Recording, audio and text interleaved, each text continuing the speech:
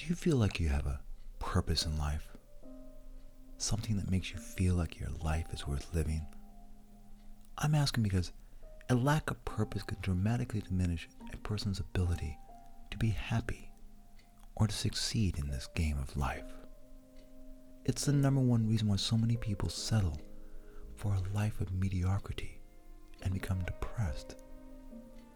But as I discovered, if you have a strong enough reason for doing something, there isn't anything you can't achieve. Before scaling the Sears Tower in Chicago, climbing a skyscraper was the furthest thing from my mind. Sure, like most people, I marveled at the incredible architecture. But that all changed after I witnessed the MGM Grand Hotel fire in Las Vegas. It was November 21st, 1980. I was watching the sunrise from Red Rock National Park when I noticed a plume of black smoke filling the city skyline. It looked as if a bomb had gone off. As quickly as I could, I raced back to the city. When I drew near, the traffic slowed to a stop. I saw a reporter running by with several cameras and rolled down my window. "Hey, do you know what's burning?" "It's the MGM Grand," he replied. I watched him for a moment, listening to the cacophony of wailing sirens and thumping helicopter blades. Then I decided to follow his lead. When I arrived at the strip, the entire area was cordoned off with police cars and barricades. I could see a large military helicopter snatching people off the roof, and fire trucks with long air ladders rescuing people up to the 9th floor. But there were hundreds of people, many still in their nightgowns, trapped on the balconies beyond their reach. One woman was taking matters into her own hands by climbing down a long rope of knotted bedsheets, reminding me of a scene in a Prison Break movie. Fearing for their safety, I ducked beneath the barricade, but as I did, a police officer grabbed my arm. "Hey buddy, where do you think you're going?" I pointed towards the woman and the people trapped in the balconies. "I know how we can rescue those people." "Oh yeah," he replied, "and how would you do that?" I was about to respond when I heard a blood-curdling scream. We both spun and watched in horror as the woman who was climbing down the knotted bedsheets fell more than a dozen floors before hitting the pavement. I thought for sure I was going to puke. I had never seen anyone die before, not in real life anyway. "So what's your plan?" he asked. I quickly described the rescue operation in Yosemite Valley, where an injured climber was stranded on a ledge more than 1,000 feet up. Believing his life was in danger, the Park Service initiated a daring helicopter rescue. I watched in awe as the pilot skillfully tilted the blades in either direction to initiate the swing of the rescuer attached to a cable. Once on the ledge, the rescuer strapped the climber to the basket and signaled to the chopper to take them up. "We could do the same," I said, "but on a larger scale." "God, I hope you're right," the officer replied. "Follow me." As we navigated the chaotic maze of fire trucks and ambulances, we were constantly stepping over hoses and through large pools of water. Along the way, we passed a team of paramedics, lifting the woman's lifeless body onto a gurney. I tried not to look, but I kept glancing back. I couldn't get the image of her falling out of my mind. The next thing I knew, we were standing before a firefighter who was wearing a mask of soot in frustration. "Captain, I have someone here who knows how we can rescue those people." "Oh yeah?" the captain replied sarcastically. "And how would you do that? Do you have a taller ladder?" "No, sir," I replied, "but I'm familiar with the rescue operations in Yosemite Valley." "Not really," he admitted. "Well, you could use a similar method," I said, "by having one of the choppers lower a rescue to where all the people are trapped and start ferrying them up." That could work," he responded. "But my guys aren't trained for that." "Then let me do it," I offered. "I'm a climber. I know how to rig ropes and set up anchors." "That makes you an expert?" the captain fired back. "No, sir," I replied, "but it's better than doing nothing."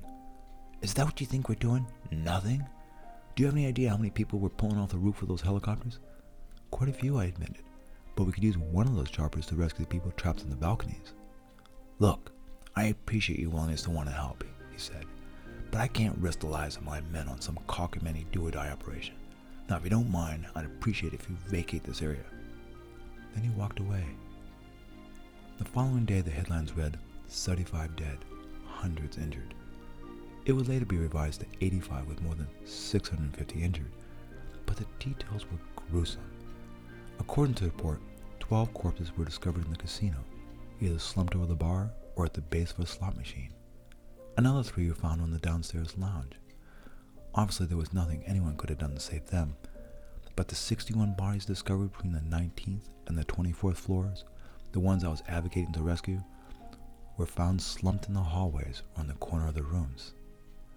As to whether they could have been rescued is open to debate, but it didn't do anything to alleviate my guilt. I felt like I should have done more to save them. So I paid the nearest fire department a visit and knocked on the fire chief's door. "Yeah, what do you want?" I heard the fire chief growl. I opened the door. "Excuse me, I was wondering if I could have a moment of your time." "Are you a reporter?" the fire chief asked. "No, sir," I assured, noticing newspapers on his desk.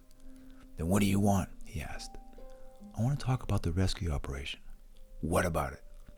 I thought carefully before I spoke. I didn't want to come across like I was blaming his department. I just wanted to help. I know of a way we could have saved more people. "You're joking, right?" "No, sir, I've never been more serious." The chief pushed back on his chair. "Then humor me. How might we have done that?" As quickly as I could, I described the same rescue operation that I shared the other day, but added, if they incorporated an ultralight gondola, similar to the ones used by ski resorts, they could evacuate twice as many people. That'd be risky, not to mention expensive, but it might work. "What unit are you with?" "I'm not with any unit." "Then who the hell are you?" "My name's Dan Goodwin." "Are you a firefighter?" "No, sir." "Then what the heck do you know about rescuing people in high-rise buildings?" "Not as much as you," I admitted, "but I have learned a lot from climbing, and I can connect you with people in Yosemite Valley that do this for a living." "Are you effing with me, boy?" "No, sir." "Then let me ask you something." He leaned on his desk. "Have you ever climbed a building?" "No, sir," I replied, wondering what that had to do with anything. "Well, until you do," he countered, "I don't want you telling me how we should fight fires or rescue people in high-rise buildings. Do I make myself clear?" Little did he know, he made himself perfectly clear. As I walked out of his office, I knew exactly what I was going to do. I was going to climb a building. Although I had no idea which building I was going to climb or how I would climb it. The second that realization hit me, I was filled with a sense of purpose that lit my heart on fire. And I wish the same for you. So here's what I want you to do. We're going to play the what if game. Grab a sheet of paper and draw 3 vertical lines. In the first column, create a list of your greatest desires. In other words, what would you do if there were no limitations? In the center column, create a course of action for each with a realistic timeline and completion date.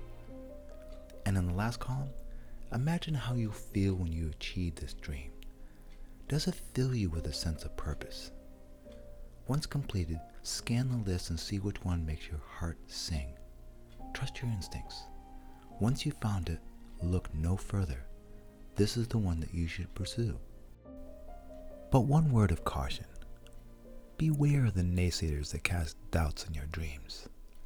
If I had listened to my naysayers, which include my oncologists and radiologists, who told me to get my things in order, I wouldn't be the stage 4 cancer survivor that I am today. In fact, before scaling the Sears Tower in Chicago, William Blair, the city's fire commissioner, boldly declared the world's tallest building was impossible to climb unless he was Spider-Man. But that's a topic for another conversation. Until we speak again, my friends, stay true to your dreams, for that will lead you to a life of fulfillment and happiness and without regrets. This is Dan Goodwin, signing out.